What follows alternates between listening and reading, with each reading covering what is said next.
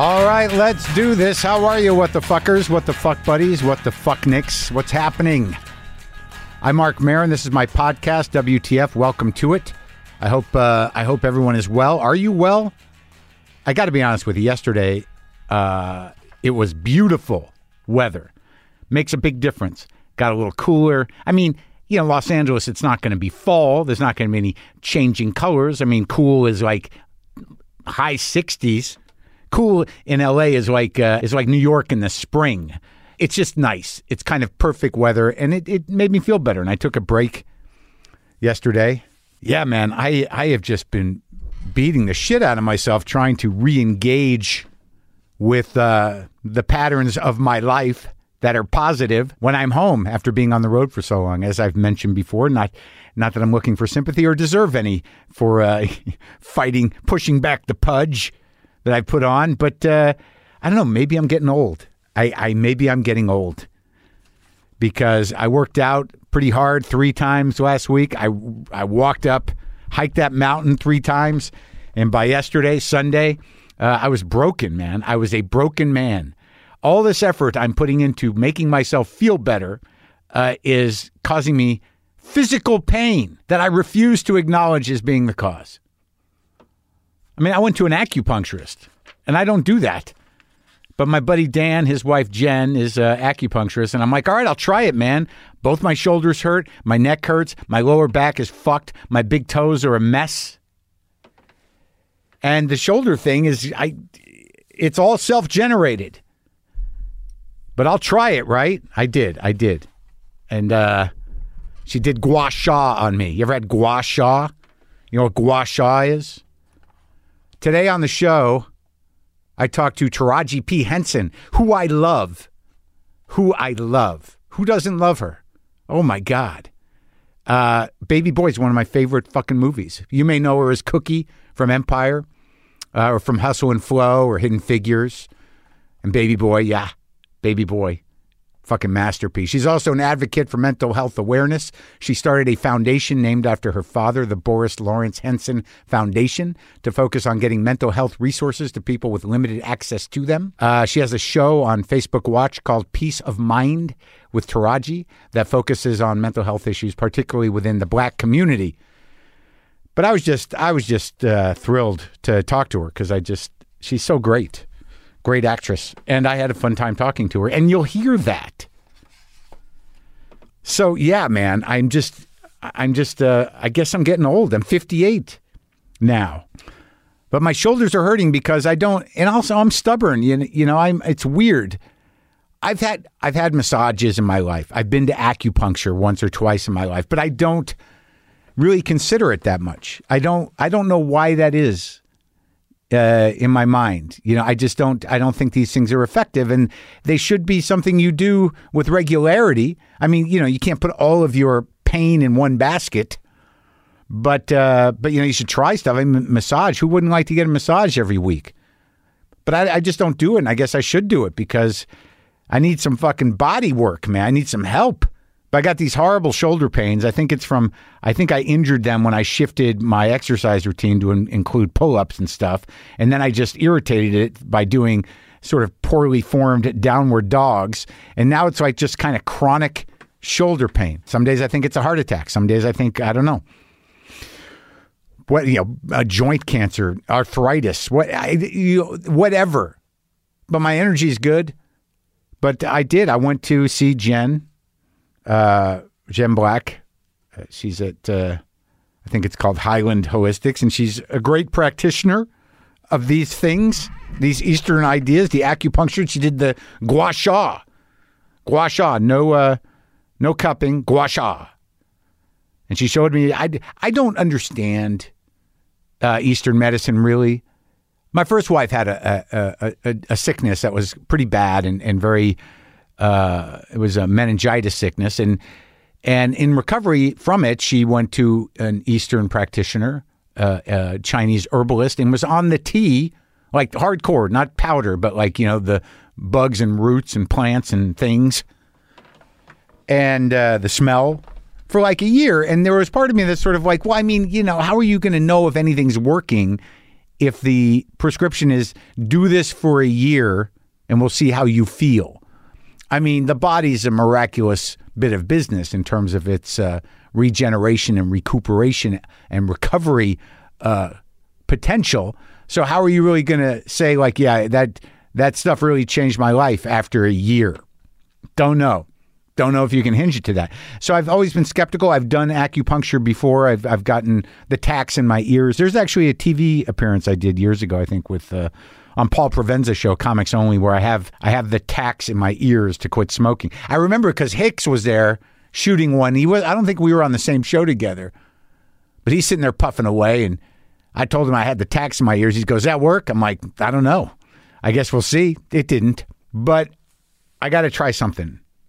Because the fear is there's ways to take care of yourself without getting cut, right?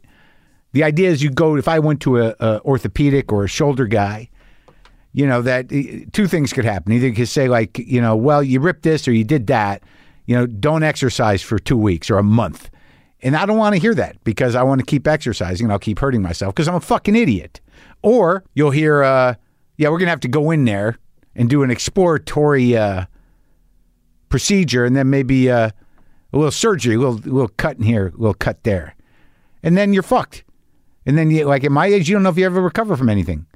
I know guys got back surgery in their 60s, regret it. But this is how I grew up. That's the other problem. I grew up with a Western medical practitioner. My father was an orthopedic surgeon. And I grew up to believe that, medicine and surgery and these guys, mostly guys, these surgeons and doctors who were his friends and coworkers, they knew how to fix people, but they don't always. I think it's a brain-changing thing that, kind of put it in my head. When my dad wanted to go, he had to see how to do a procedure on a hip, I think. So he had them line up a screening room at the hospital. This is how you had to do it back in the day, and I was a kid. He said, come with me to this movie I got to watch about this procedure. And I went to watch this movie with him about some surgical procedure, and it was like hammers and saws and I couldn't fucking believe it. They opened a guy up and they were pounding nails into him, it looked like. I'm like, holy fuck. This is crazy. Saws and hammers and drills. But I guess, you got to put pins in, and whatever the fuck that is. But I got it in my head that this is the only way. Something extreme, something pharmaceutical, something surgical. And obviously there's a different time zone, a different pace and a different approach to Eastern medicine. And I'm open. I went because I don't, I want to feel better. I don't need to be in pain. My pain tolerance is kind of high, but I need to be in pain. So she did gua sha, which is, you take a stone or a metal kind of scraping thing and you just move it. You scrape along these certain areas of pain and it ruptures blood vessels. So you got these weird bruises all over. And she did a little bit of bleeding me out, a couple drops of releasing some blood, and did the gua sha, and then, did some needles. And she said, wait a couple days. So I'm waiting a couple days, and I got scars, man. I got the gua sha scars to show that I've been practiced upon. The Eastern style. But, I'm open to it. But I know in my heart, maybe I'll feel a little relief. Stuck some needles in my toe joints. One in my forehead, some of my fingers, I think. And I laid back for a while. Meditated in the room. But I'll see. I'll see. I mean, I know I should just take a break for a month, but I can't.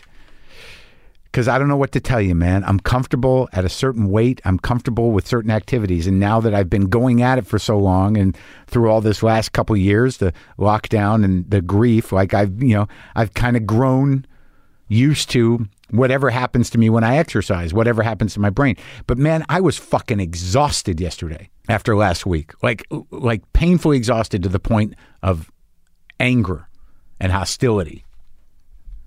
And I did it to myself because I want to feel better. It's crazy.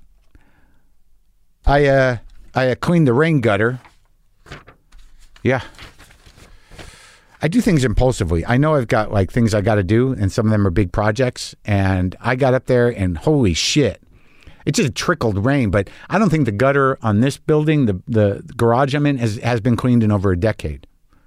Just it It's very rewarding to get all dirty, get my nails all fucked up and my hands all fucked up, and very rewarding to do the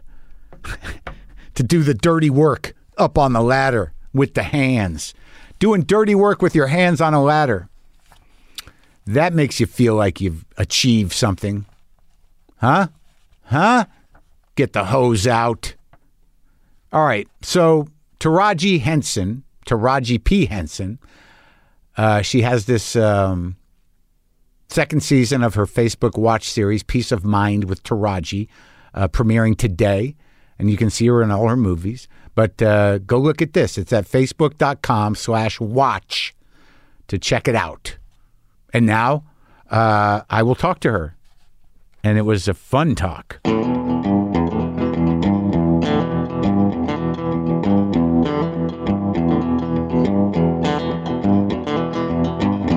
I'm very excited you're here. Thanks for having me. So you've been up since 3. Yes. You're worn out.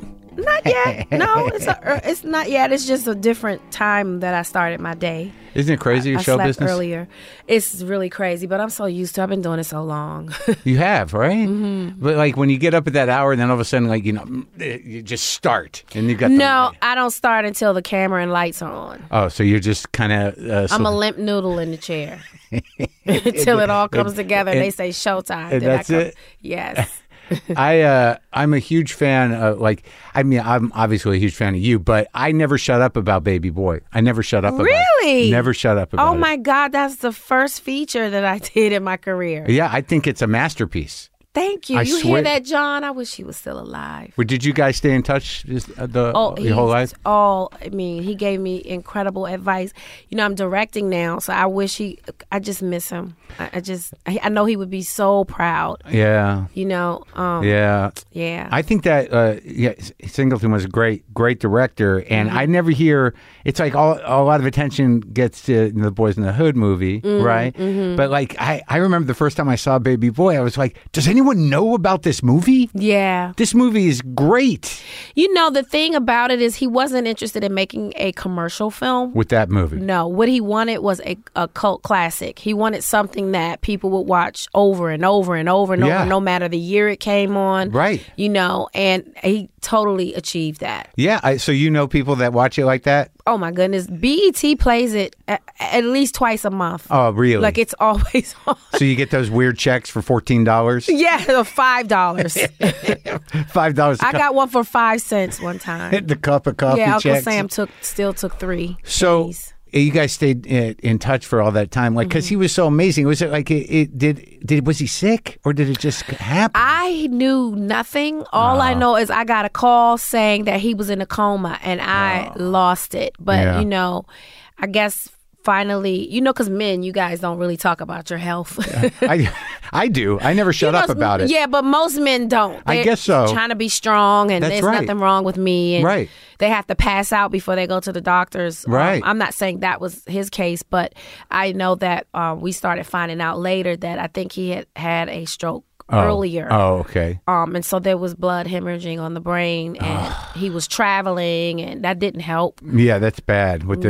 Like some people get those blood clots from just traveling too much. Exactly. Yeah. And he traveled a lot. Oh, because John, if you knew John, he did the research that needed to be done. Right. So he's filming Snowfall, and he had made a couple trips to Colombia to make sure he had it tonally right. So that's a big trip. Yeah. Yeah. So when you did that movie, that was the first big movie? But you've been working. No, I was working. I was doing little special guest appearances on TV? Sitcoms. Oh, yeah. Like sitcoms or TVs or little, dramas that lasted for a season. Yeah. What was that? Where did you grow up exactly? I grew up in Washington, D.C. Right in it? Mm-hmm. Oh. When it was Chocolate City. Oh, yeah. Something's changed there. It's changed a bit. They put a lot of cream in the city. A lot of cream in that chocolate.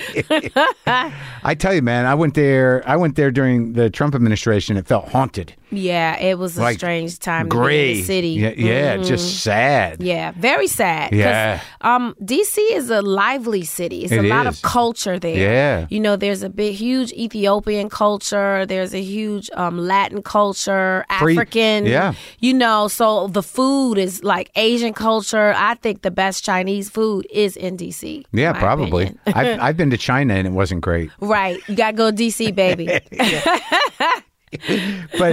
But also like free museums, all that stuff. Culture, lots of culture and history there. So what was your family like? I mean, what did your folks do there? They work for the government? Government. Yeah, government most. My dad was a contractor. He did metal fabricating. Oh, yeah. So he became homeless when Reagan stepped into office because they killed a lot of those independent contracts. Oh, really? Yeah, so he had to live in a van. Is that true? Were they not together? No. He put him out. But your parents weren't together? Oh no, my parents. Oh, I thought you were making a joke about Ronald Reagan and my dad. No, they were not. They were divorced. They divorced when I was 2. Because I was going to say. Yeah. No, he was a single man. Oh, and in a truck. Yeah, in a van. How old were you when he was in the truck? He loved pickup trucks. That's actually how I learned. I learned to drive in a pickup truck. Yeah. So I love having trucks. How old were you when he was living in the van? I was in elementary school. I think I was like fifth or sixth grade. So you remember? Yeah, I remember. But he never made. I wasn't embarrassed. Yeah. Because I had a dad. Right. And it didn't matter, because he didn't make it an issue. Right. He would always be like, things are going to change for me. I'm going to get that house with the garage in the back. He's fabricating, where he could fabricate metal and build things. And he did it. He got his Harley. Everything he said he was going to do, he did. And so I would just live through his strength. He taught me to not apologize for who you are. It doesn't matter where you started. It's where you finish. Oh, wow. You know, and just gave me the confidence I needed to, and helped me develop a tough skin to tackle Tinseltown. Well, that's nice. I mean, it's nice that you had the support and that you had the inspiration and that, I mean, and that the story in and of itself from truck to garage. Yeah. It's a good story. Yeah, exactly. And my sister now has turned his garage into her perfumery because she makes candles and oils and scents. And well, what's the name of that company? Henson's. Henson's? Mm-hmm. You like that? I see you have incense here. I do. I like people that start those kind of companies where all of a sudden it's just sort of like, I'm making soap. Right. I did it before. I had a little company called Light My Fire. Yeah. Before my acting career took off. And that's how I made my money. Making candles? Making candles and gift baskets of candles. And you just add the smelly oil? Oil. And it was a whole process. Did you? I got burned out, pun intended.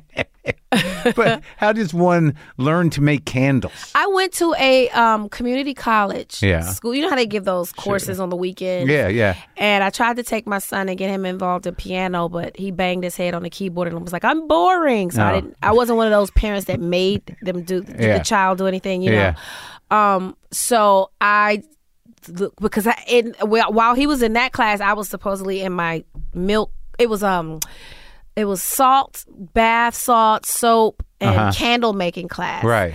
And I took well to the candle making. Yeah. And instead of it becoming a hobby, it became a source of income. And it worked? It did. It worked. We had a great Christmas that year. My son had a great Christmas. I was able to pay my rent.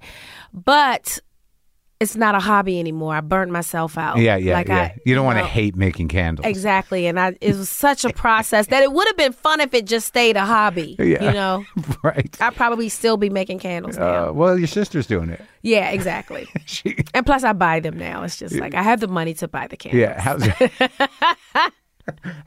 How's her business doing? She does a launch November 1st. Oh, that's a big deal.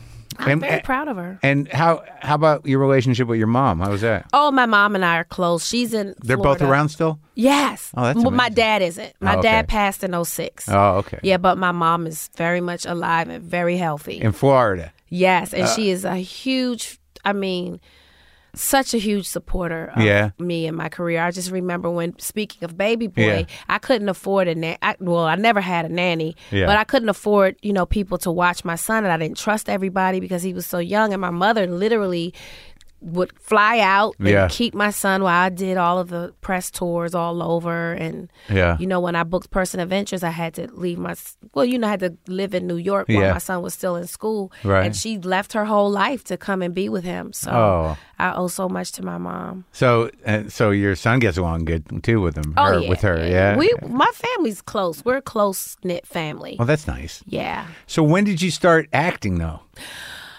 My mom let my mom and dad and my family tell it as soon as I came out of the canal. Yeah.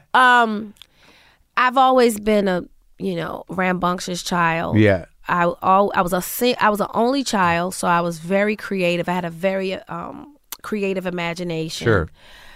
And my dad was just new to hone it. He knew to.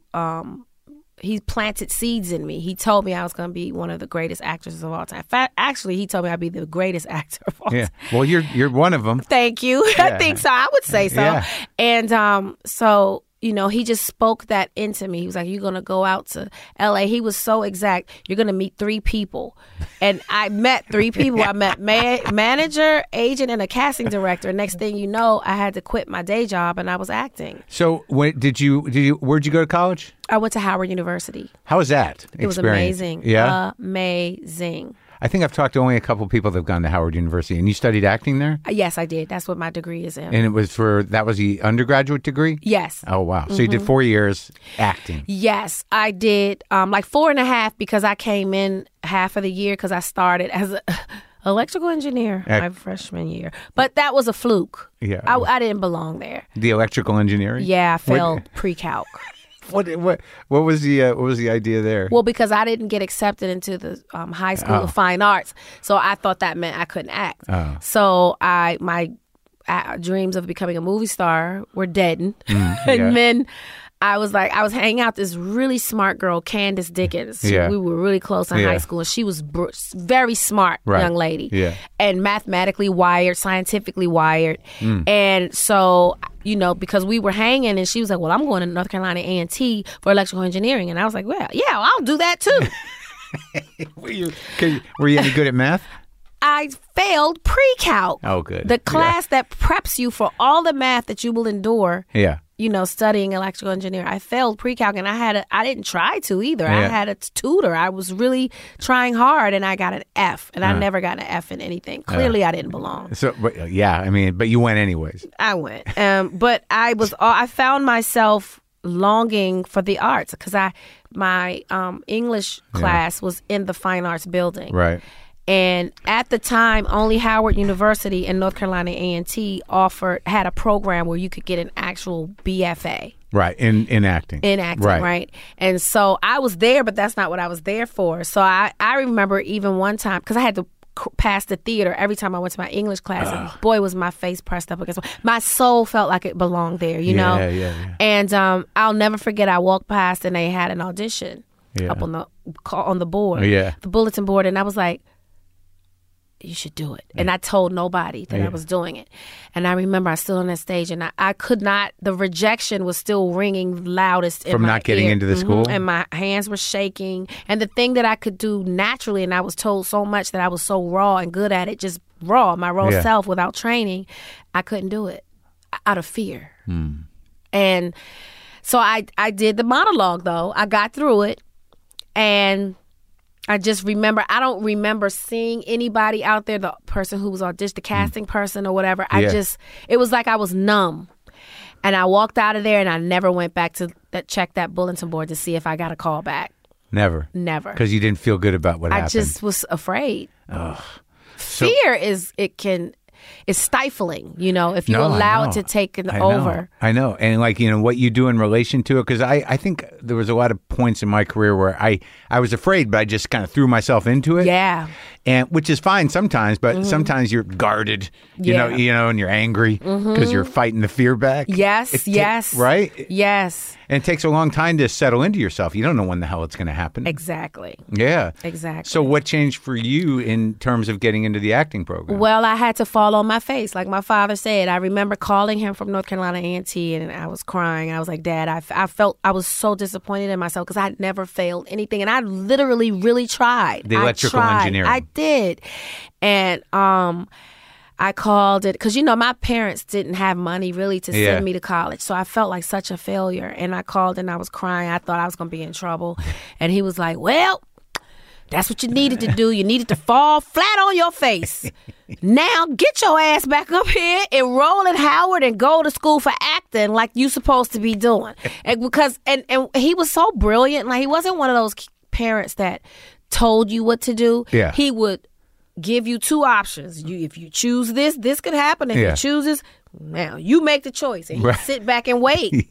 Right. And so it worked. Yeah. Because I was very clear on going back into acting. I was very clear, and nothing could get in my way. Well, you picked like the opposite of acting. So like, you know what I mean? Like, so you would know. I had to experience I get that. It. You know what I mean? I had to experience But it was that. like, what was there? It's kind of funny, I would imagine, in retrospect, psychologically, why you would pick something so devoid of passion that you had. Like, right? It was almost like you needed to get hit in the head. I did. And my dad knew that. Because when I said electrical engineer, he kind of looked like, yeah, okay, whatever.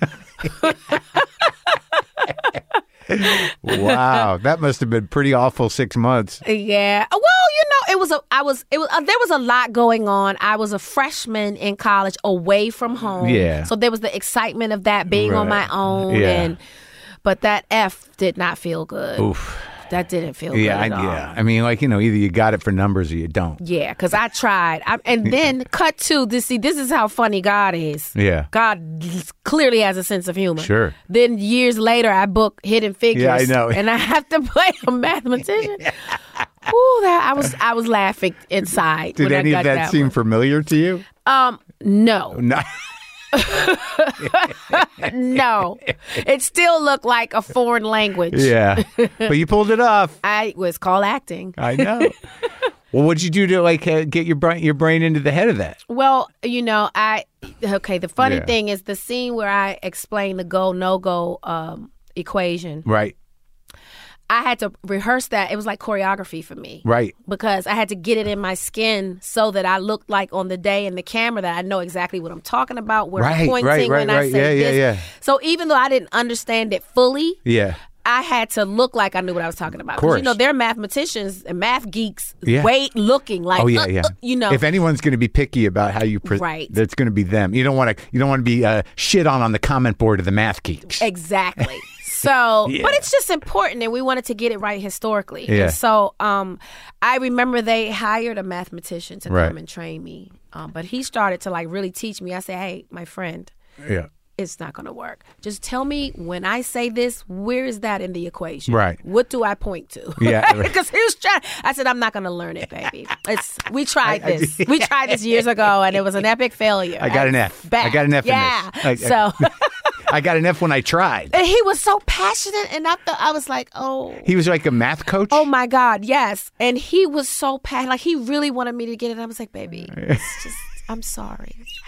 I'm so sorry. That's not going to happen. It's not going to happen, dear. But I will make you proud in this movie. So I had them put a big...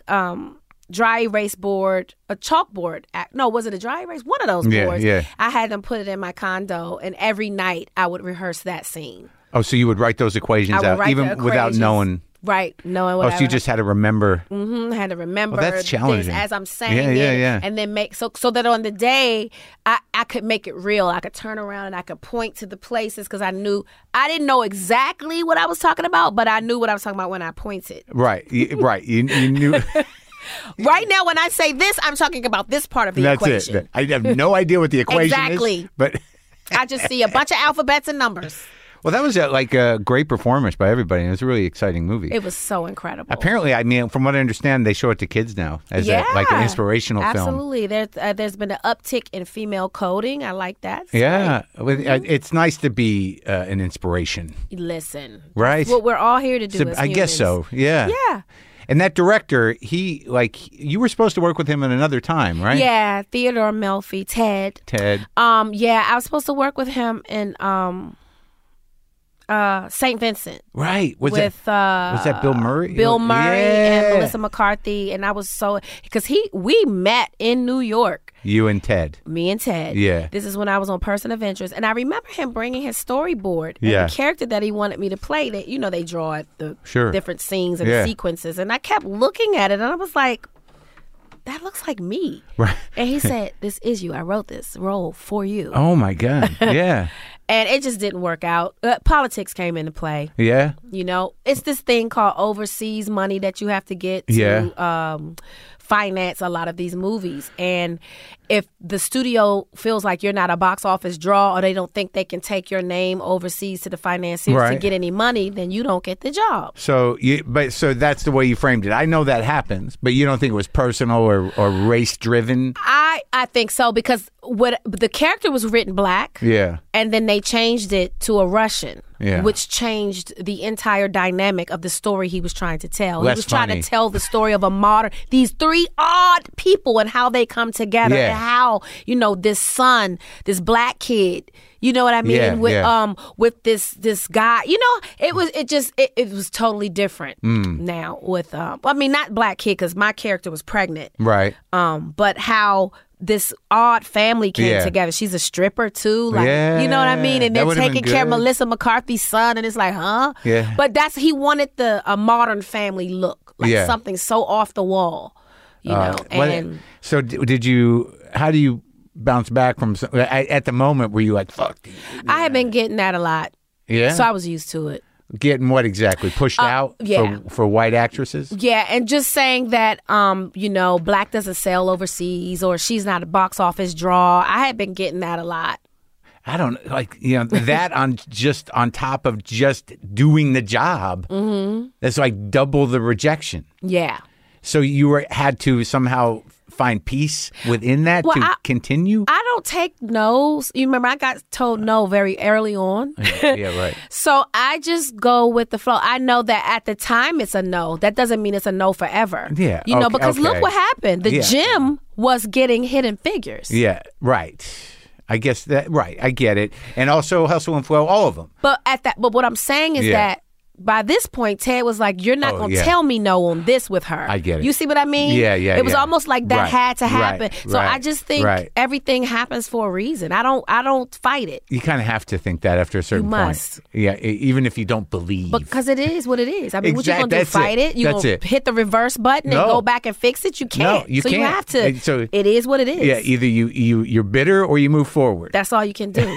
Because I have a hard time with the spirituality premise and, with a sense of higher power or whatnot. But I do know that there are tricks you got to play on your brain so you don't go into the darkness. Absolutely. Right? And I do believe that the universe is listening. You know what I mean? Like, if you keep saying it's bad, it's bad, it's bad, well, guess what it's going to be? Bad. Yeah, because no one's going to want to hang around you. You have to change the narrative, right? Yeah, you have to change. And my father used to say this. It was so powerful, and I'll never, ever forget it. It's in my DNA now. Yeah. Get from around those who have your same problems and get around those who have your solutions. Sit in the back of the class with Johnny getting an F. Well, maybe if you sit up front with Nancy, you'll get A's. Even though it makes you nervous. Right. Or you don't think you should be there. You have to do the things that make you nervous, because that's where change comes from. I know. You have to do if a role doesn't scare the shit out of me, I don't want it. Yeah? You know why? Why? I'm not being transformed. So how is the audience going to transform? Well, I mean, that's right. But I mean, theoretically, with most roles, there should be some transformation, right? Right. But if it doesn't scare you, if it doesn't feel like you're being challenged, how are you challenging the audience? I get it. I get it. If I read something and I go, I feel like I did that before. No. It has to, especially now, I've been doing this and I've done a lot of characters. You know what I mean? Yeah. And I think that's, I'm sorry, I'm kind of going off. That's right. I think that is what it was for what it is or was or whatever for Hollywood for me. They didn't quite know what to do with a woman this attractive playing characters. Right. I don't think they were used to a black woman. Right. Well, that's easy to stereotype. You know what I mean? Yeah. Because every time I would do something, they were like, that's it. That's what she's good at. Yeah. And then I'd flip the script and they'd go, Huh. They look at me like I was like some weird enigma. A freak of nature. She has range. What is this? We thought she was just a one, It's person. called trained. Yeah. Like, and then don't judge me. Like, I remember when I first got to Hollywood, they kept saying I was edgy. She's urban is the word. They like, well, I'm very urban. I grew up in the hood. But you can't judge me based on who I am. That's never going to change. Well, they want to put you in a box. You can't. My name doesn't fit in the box. No, I know. There's three. There's three. But you know what I'm saying? Like, come on, my name is different. Well, I mean, like, and the struggle to it's not even a matter of proving yourself. I mean, you want the opportunity to at least engage you. Exactly. And I imagine at different points in your career, you're like, I can't do this shit anymore. I feel like that right now. When you turn 50, all your fucks are behind you. Yeah. I know. But yeah, it's like. But then, I started switching the narrative in my brain because I was like, I'm not going anywhere. Yeah. My talent is to be reckoned with. I went to school for this. This is what I do. Yeah. Right. So you can't keep telling me no. You can't keep telling a talent like this no. Right. And I'll never forget John Singleton put in the breakdown of Baby Boy. Yeah. New faces only. And I said, see? I didn't even know that I even had a shot at it or whatever, but I was like, this could be my break. Yeah. And that's what it was. That's so cute. And so he's instilled that into me. Like, as I'm producing and directing now, I'm looking to discover new talent. Yeah. Jody. I hate you, Jody. I felt embarrassed in that film because I was like, this man has been following me. This is my life. It was just that young hood love, It was so great. But what I love is that people of every race understood the term baby boy. Yeah. It transcended color. Yeah. Everybody has baby boy in their family. Man. They got that uncle that won't leave the house. He's still in the basement. Yeah. And he's on that bike. Yes. That big bike. It was something else, man. It was. It's like one of the best things Ving Rhames ever. Like, oh my God, he was amazing in that. I get choked up thinking about it. Yeah, it was deep. And how did like right after that, Hustle and Flow came pretty much? No. Really? Right after that, I did a show on Lifetime called The Division with Bonnie Bedelia, Nancy McKeon. So you didn't have any problem with John TV? Hamm. Yeah. Oh, right. That's right. You didn't care about TV, movies, didn't matter. It didn't matter. I knew I liked movies better, but I wasn't in the position at the time to say I needed that money. Yeah. Single mom, and I ain't never seen that kind of money in my life. I was like, I remember when my manager and agent, they play the game of the negotiating, sure. And they called me and said, okay, you got to say no. We're going to say no to the $22,000 a week an episode. Right. I said. I almost passed out. I was like, we have to say no? What do you mean? They was like, don't worry, this is how you play the game. I was so new. Right. And it still makes me nervous, though. It's like, are you sure you want to play this game? Oh my God. I was like, are you sure? I've never seen this kind of money in my life. And so they were like, just trust us. And they actually only got it up to 25, but still you have to muscle your way in. Well, that's how they have fun. Yeah. Right. Yeah. And if they fuck up, they're like, yeah, we don't know what happened, but thank God they didn't, because I'll never forget going to the callback to that show. My car wouldn't start. I was like, are you kidding me? I'm almost out the hood and this is what you do. I didn't have time to panic. I was in LA. I didn't know how you catch a cab, but I just called the cab company. I was like, So I got there and I meet John Hamm in the waiting room. Yeah. And we're both going into film. So he hasn't done much either at that point, right? No, not at all. Like, we were newbies. Yeah. Just a guy. And God bless him. He was the only guy in this. Yeah. Woo, he did it, though. But he was raised by women, so he's good. He's a good guy. He was good. He fit right in. But yeah, and I'll never forget, because all I had under my belt was Baby Boy. And the couple little guest stars I did. But I remember standing in the room full of white people in suits. I was like, that's the world, right? I was like, oh my God, they don't know me. They don't. Yeah. And I'm standing there, but at the same time, here I am. Yeah, right. And so they liked something. Yeah. And I'll never forget Aaron Lipstadt, one of the producers. I loved him. He's such an incredible, fashionable guy. Yeah. He stood up and said, I loved your work in Baby Boy. And I was like, what? You saw He was like brilliant. And I think he had all those white people watching Baby Boy that night. Yeah, right. So they all knew. Yep. So, and then that's what was next for me. And then while I was filming The Division, I noticed that I couldn't do movies and I was stuck. Yeah. And as an artist, that's the worst thing you can do is make an artist feel stuck. I talked to some people get stuck on that TV show. You know, God for has the been whole good life. to me, though, because every time I wanted out, I got out. And you didn't have to get it. It happened naturally. It happened naturally because John had already sent me Hustle and Flow. And he was like, I need you. You got to get off that show. I don't know how to tell you, but you need to get off that show. And I was like, John, they'll sue me. I can't do that. But see, again, this is the universe working to my good because they couldn't sell the film. Right. So while they were trying to sell it, Hustle and Flow, while they were trying to get the money for it. Why? Because there wasn't enough white people in it? Well, no one wanted to touch a black pimp and a white hoe. What? Right. Yeah. We haven't seen that. I don't want to see that. You know, who's going to... You know? And so John, he's just a rebel. And he was like, well, we're going to make this. He put his house up for a second mortgage to raise the money for this film. Yeah. And because they couldn't get the film, it kept pushing it off the date. And so in that time, our show didn't get picked up and I was free. And I was able to do Hustle and Flow. And that was a big one. That was a big one. Didn't get paid any money, but got the Oscar nomination, right? Got the Oscar nomination for the music. Yeah. But what I love about John and Craig Brewer, the director, Craig called me because they just knew I would get that. Yeah. They knew, they were like, you're going to get a nomination. They kept saying it. Yeah. And it didn't happen. Whatever. I wasn't expecting anything, you know. And I just remember Craig calling me. I'll never forget, my dad was on his deathbed at the same time. And you remember he was telling me, you're going to get an Oscar. He always thought I was going to get an Oscar for portraying Diana Ross. Because he used to always say, you're going to play Diana Ross. You're going to play Diana Ross. That was his personal obsession? Yep. Was Diana Ross? Yeah. And people say I kind of look like her. Yeah, I can see it. I can see it. Yeah, so that was his thing. And so... You know, I'll never forget calling him and I'm like, Dad, well, I didn't get the nomination, but the song got nominated. And he was like, yeah, you know, it's hard for us sometimes to be recognized for the things that we do great. He said that. He was on his way out. He knew he was going to see anything else that I did. But what he wanted to see, like he didn't even live to see me perform on this.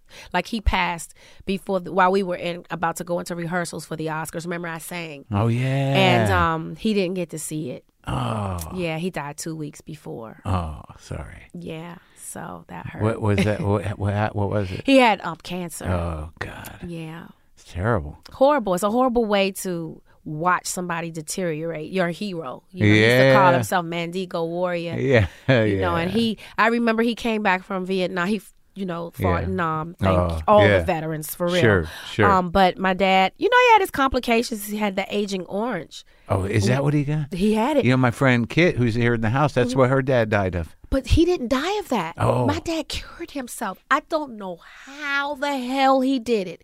Because it was in his feet. He had it in his feet, and the flesh would melt off literally down to the white meat. It would just start coming off. Ugh. And I don't know, he did some concoction where he had bleach and something. He would soak his feet in that. Yeah.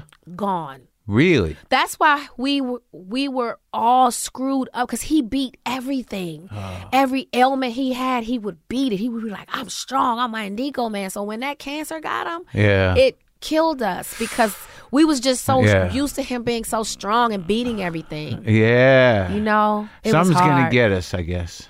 At some point. That's why you got to live your life and be grateful every day. Yeah. Are you good with the gratitude? Yes. And I'm human. You know, we all get selfish and stuck in our ways sometimes. But just remind yourself every day that you could have been chosen to not wake up today. I know.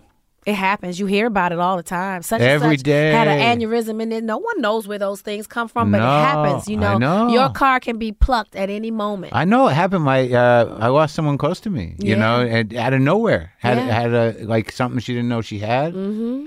Died in a week. Yeah. Yeah. But like I still have the same sometimes, like even where you have to choose to think differently. Yeah. Because those old patterns are strong. They are. Right. But they're breakable. Oh, yeah. Yeah. And they, at least you get self-awareness enough to where when you sink into it, you got a better chance of getting out of it. Well, I hope. That's the hope, right? Yeah, the Daily Hope. Yes.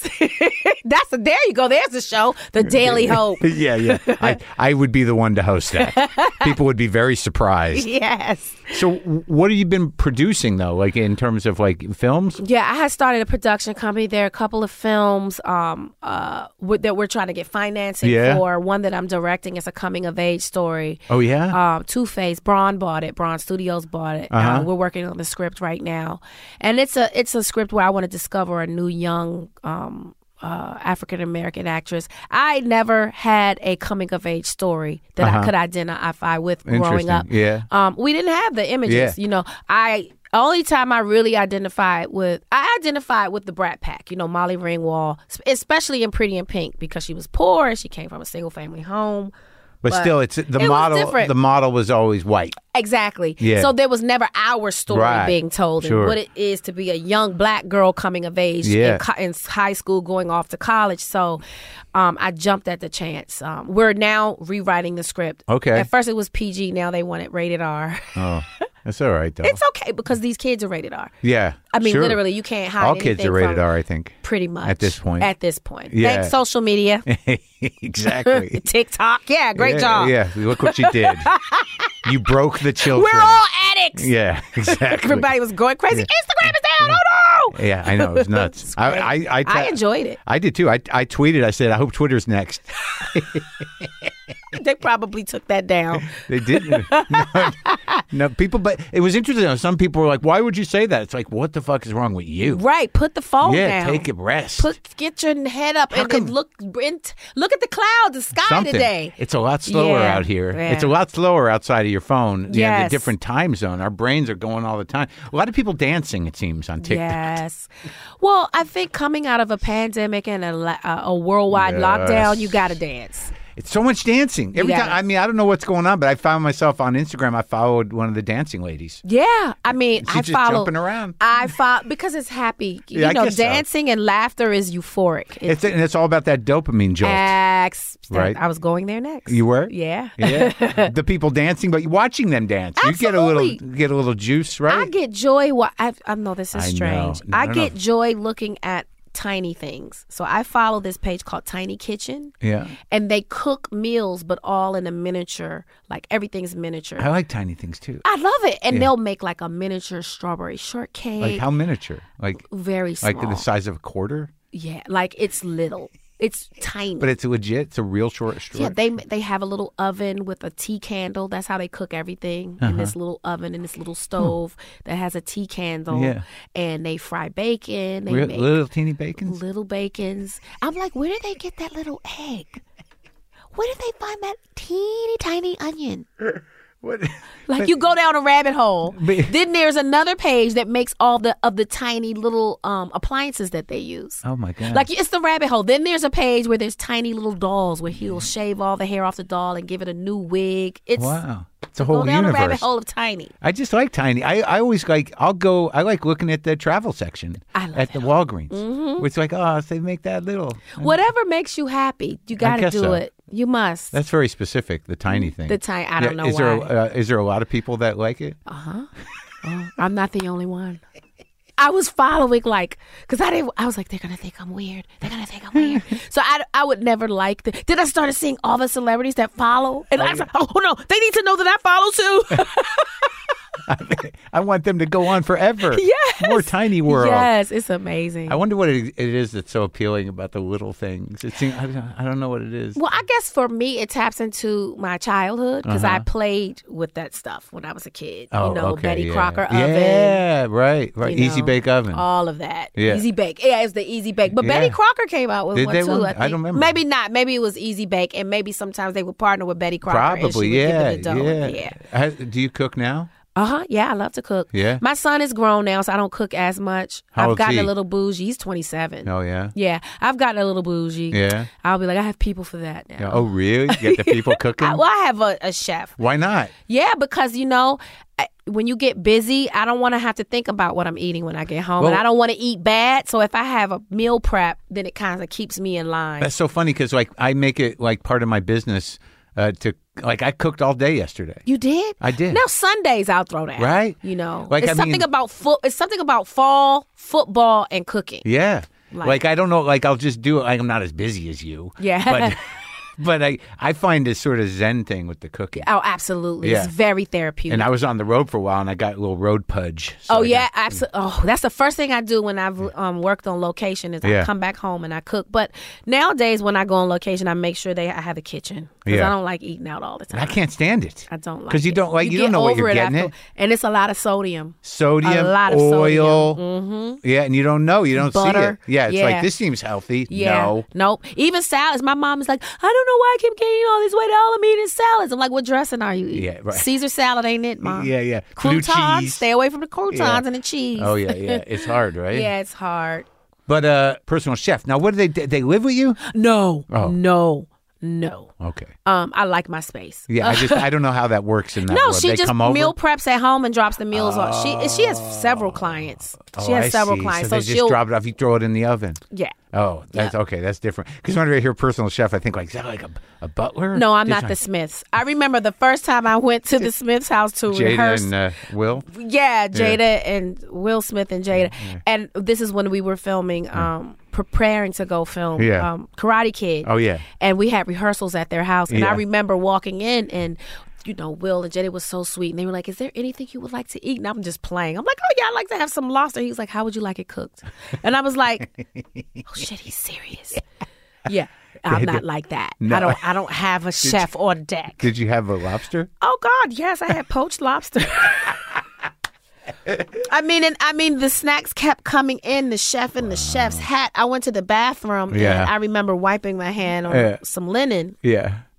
I go back in the bath and the bathroom was spotless. Yeah. And I threw the linen in the basket that was there. Yeah. And I went back like, an hour later and it was clean and it had already been replaced back on the, and I was like, do they have little people behind the walls that jump out? Look at the miniature people.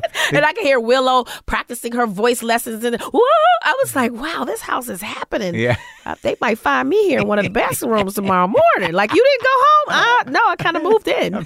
Where's my lobster? Yes. That's funny. How was it working with you produced and we're in the What Men Want? Oh, how was it working with Tracy? Amazing. Yeah. He's funny. Oh, he God, tells the stories, boy. Yeah. I would be like, Tracy, okay, I really want to hear how this ended, but can we please finish this scene? Okay, Taraji. I got you, sis. Taraji wants me to stop. I'm like, yeah, we want to go home. You never know what you're going to get with him, You really man. don't. Oh, my God. He would say some of the most zaniest things. I figured him out. I said, you like shock. You like to shock me. Yeah. And so because I said, you don't know my dad. My shock, you have to do something really crazy. Like, you have to do something you've never done before to really shock me, Tracy. Yeah. Because I think he spent a lot of that shoot trying to shock me. Oh, yeah. And I would just look at him and me.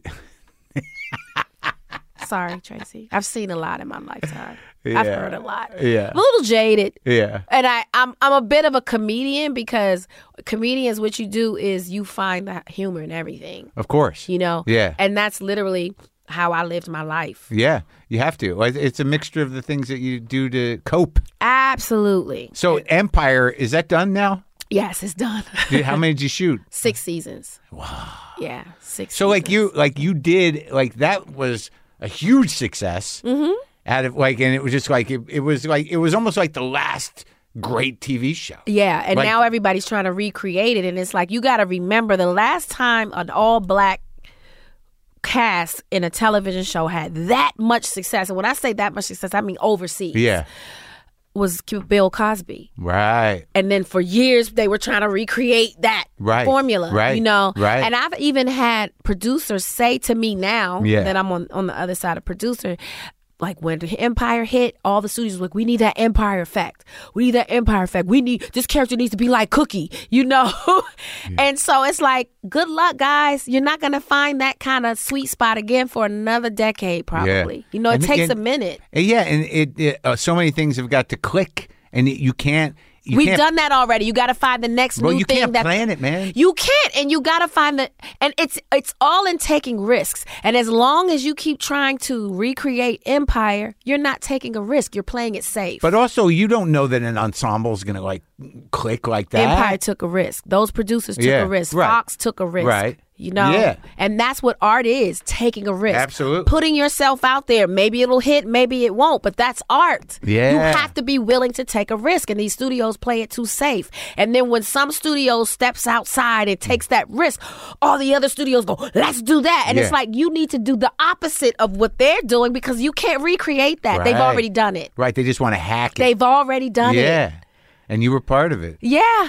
And now you're Cookie to everybody. I'm still Yvette. Yeah. I still get that. Yeah. You gonna always be Yvette to me.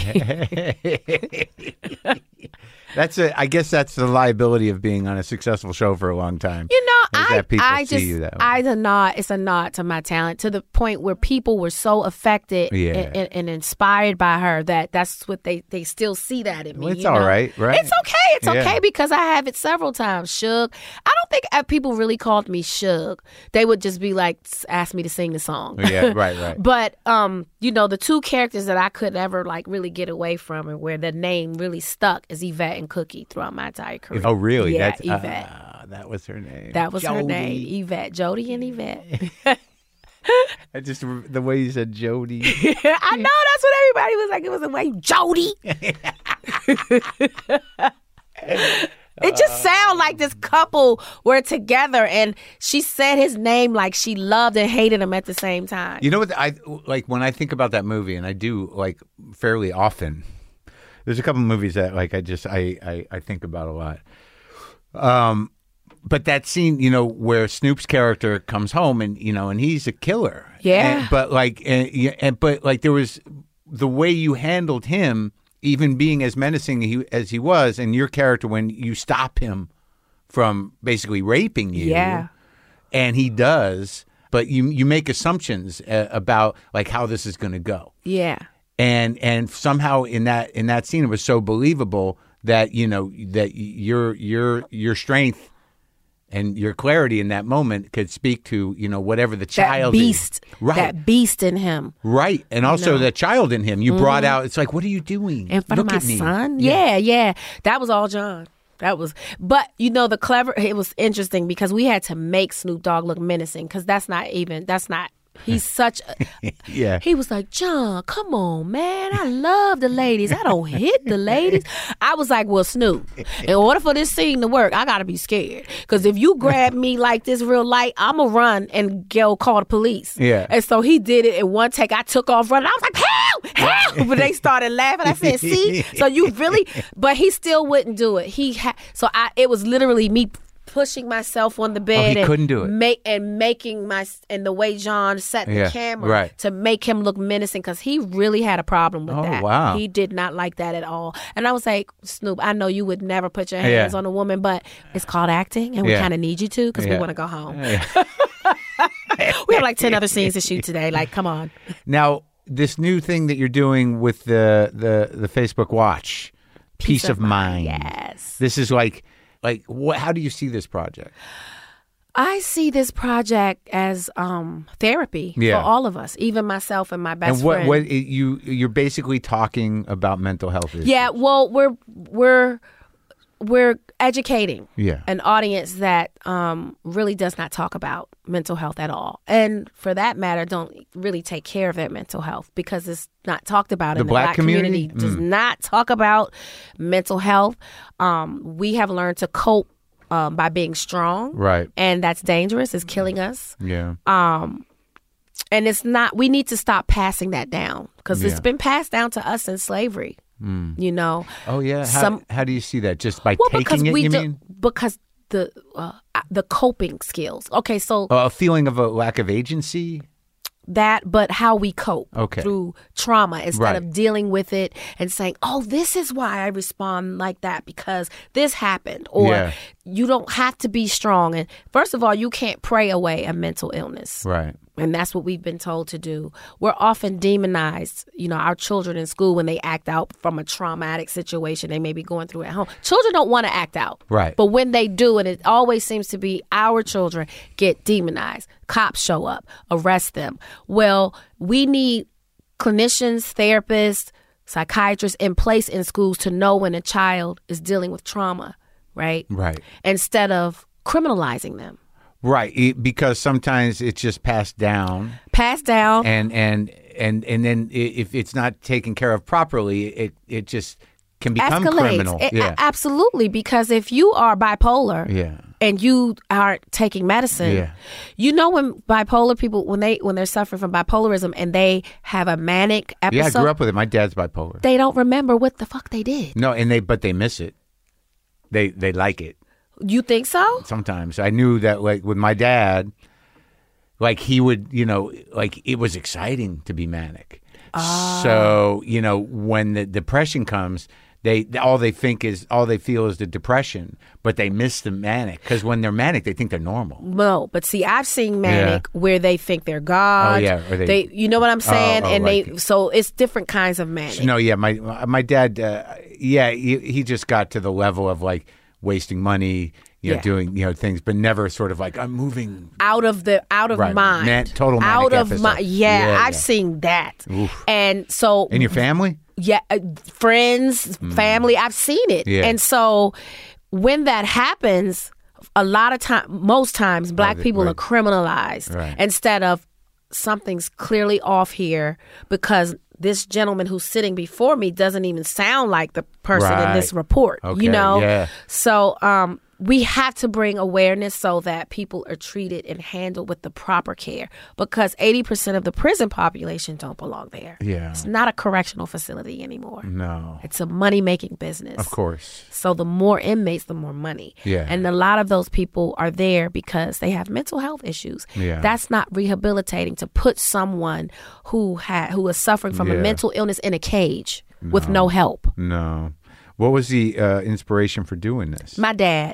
My dad suffered, he had PTSD, manic depression. Oh, yeah. Well, back then it was called manic depression before they did more research. And he wore his heart on his sleeve. He didn't hide. He told his story to everyone. He tried to commit suicide once with a gun to his head and it missed. And he would sit and show you his scar and tell you so because his thing is he never wanted anybody to go through what he went through. Right. And he would always say, I want to be famous. Make sure you put me in one of your movies one day. The world should know Boris Lawrence because he was an artist as well. What kind of art? Objects, metal. Yeah. He could do anything with metal. He made metal masks. So and sculptor. Sculptor, exactly. He just was very honest. Even though he didn't seek the therapy that he probably should have. Yeah. But he was honest. Yeah. And I was like, this is a great way for the world to finally know my dad. And he was such a huge part of my life and why I'm this successful. Because if he didn't challenge me to move to L.A., where would I be? Right. But how did his illness, were there times where it became taxing? Yeah, I mean, I guess absolutely because they were you were in two. He lived wherever he. But lived. I spent a lot of time with my dad. I was all I would be with my mom this weekend, my dad this weekend. Right, but like your mom, was it more stability? Yeah, way more stability with her. Yeah. Not until my dad got older, understood what was going on in his life. Yeah. And met my stepmother. And they, he really got that's when he was able to get the house and the garage and the Harley and his life came together and it felt good to finally see my dad stable. Yeah. Right. But so going in and out of that, because a lot of times when you're brought up by people who don't have that emotional consistency because of their own problems, it makes you I had to trace back some of my anxiety. Absolutely, me as well in therapy. Yeah, and why I'm such a caretaker and why I'm always trying to fix. Yeah, because I was always there to put my dad back together, right. and at a young age, that's unfair. I don't know, but that's in me now. Right. I don't know. How do you? That's why I ain't married. Because I find the men that I need to fix. Yeah, you can't fix anybody. I know it's hard. It's hard when you're wired to be attracted to mentally ill people. When you're mentally ill yourself. That's right. This all makes sense now. Yes. I grew up with this. Right. This feels familiar. Exactly. Mm-hmm. So what and how big of a challenge is it to, I mean, I talk about mental health pretty openly on this show. And it seems like everything is still, no matter how much you think the culture talks about anything, it's still pretty stigmatized because most people don't want to think it's them. Mm-hmm. So they'll hear about something, but they don't think it's them.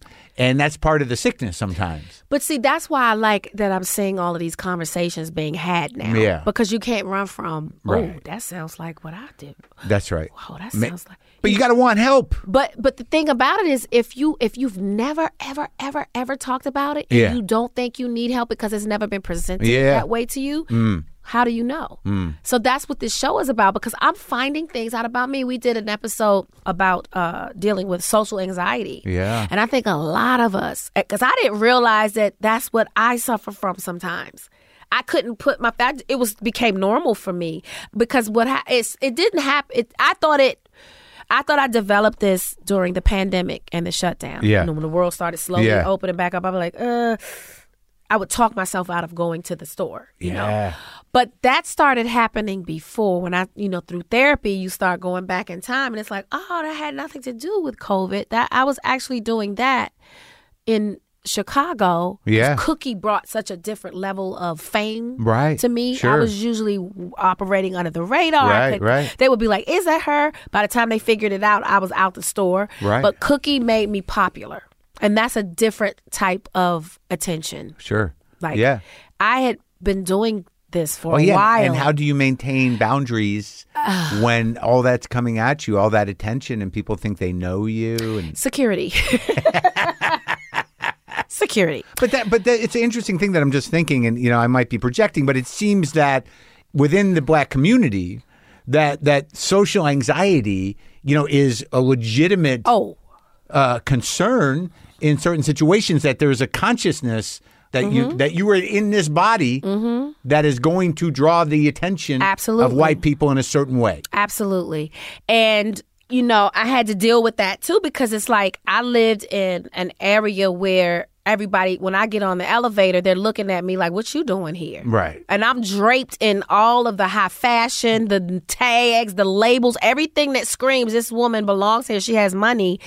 Still, I'm being, and even though I don't allow that I don't take it all the way in. It is in me. It affects me. I'll be like, why did that man look at me like that on the elevator? Yeah. You know what I'm saying? Yeah. And then I'm looking at people in the elevator like this. I dare you look at me. You know what I mean? It's just right. It's like So like it's walking into a room where you're the only Black person, you brace yourself. Right. You know what I mean? Like it's living like that all the time. But that's the thing. It's not cool that we function like that's this. That's right. But that you're correct, right? And then but that is the coping thing. But we have to talk. Well, see, but then I know but that's bad. It's saying it's bad. We must talk about it. Yeah. We must, and we can't laugh about it.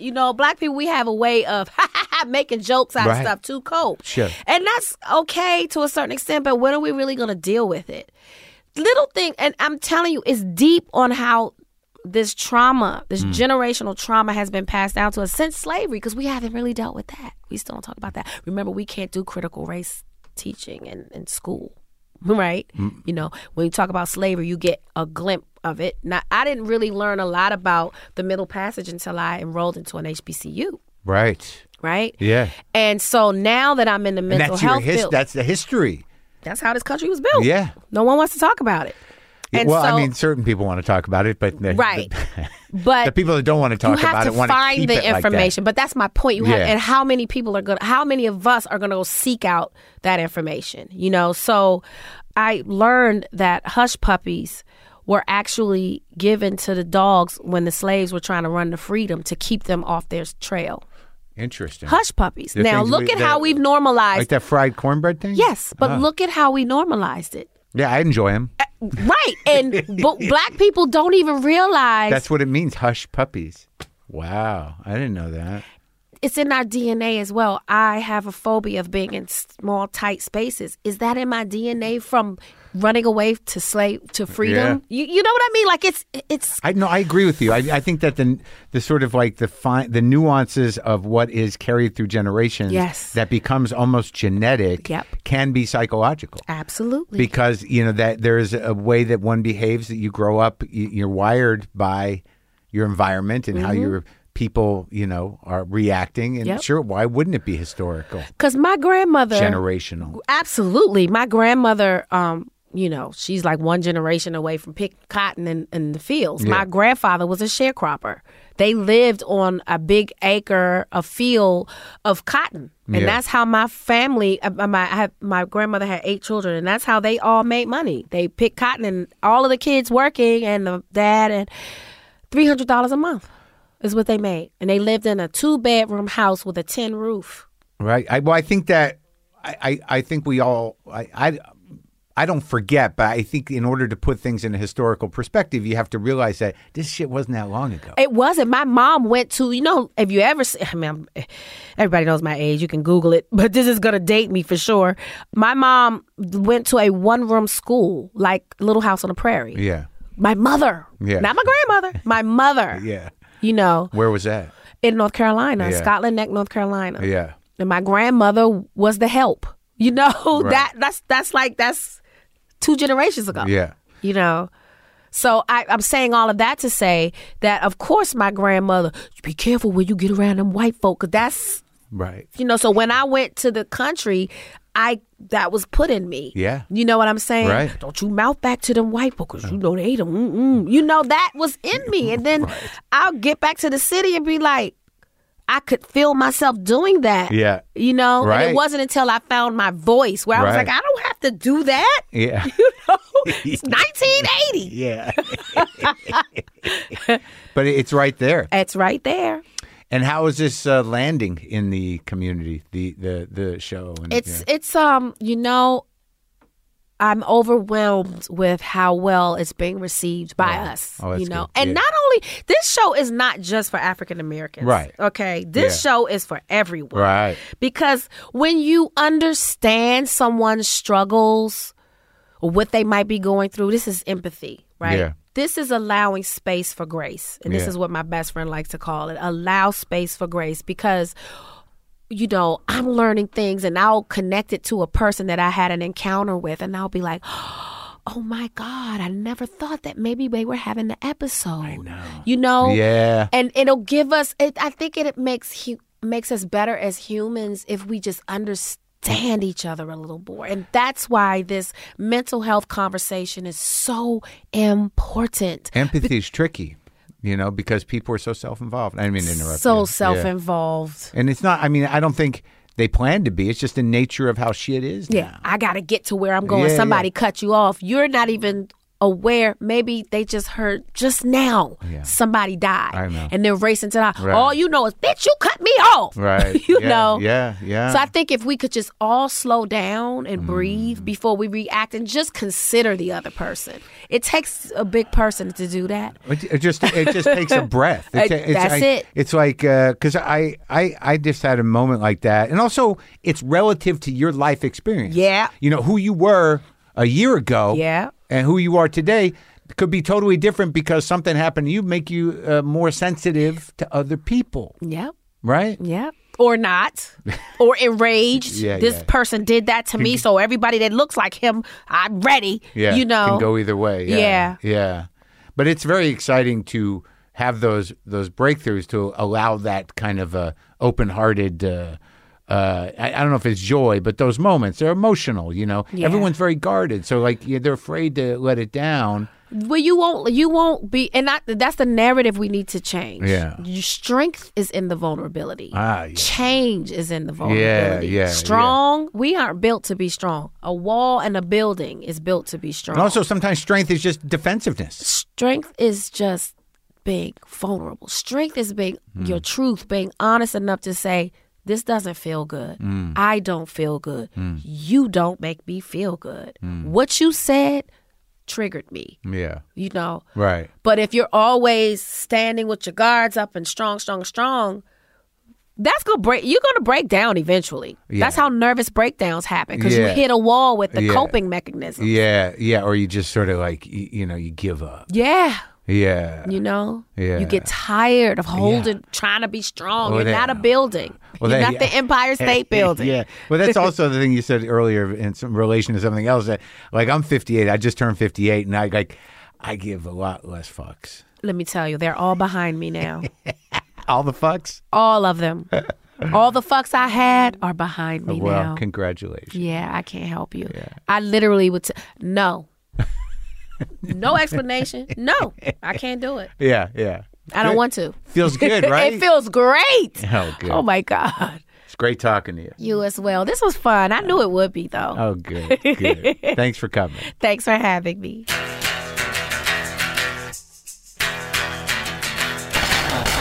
There you go.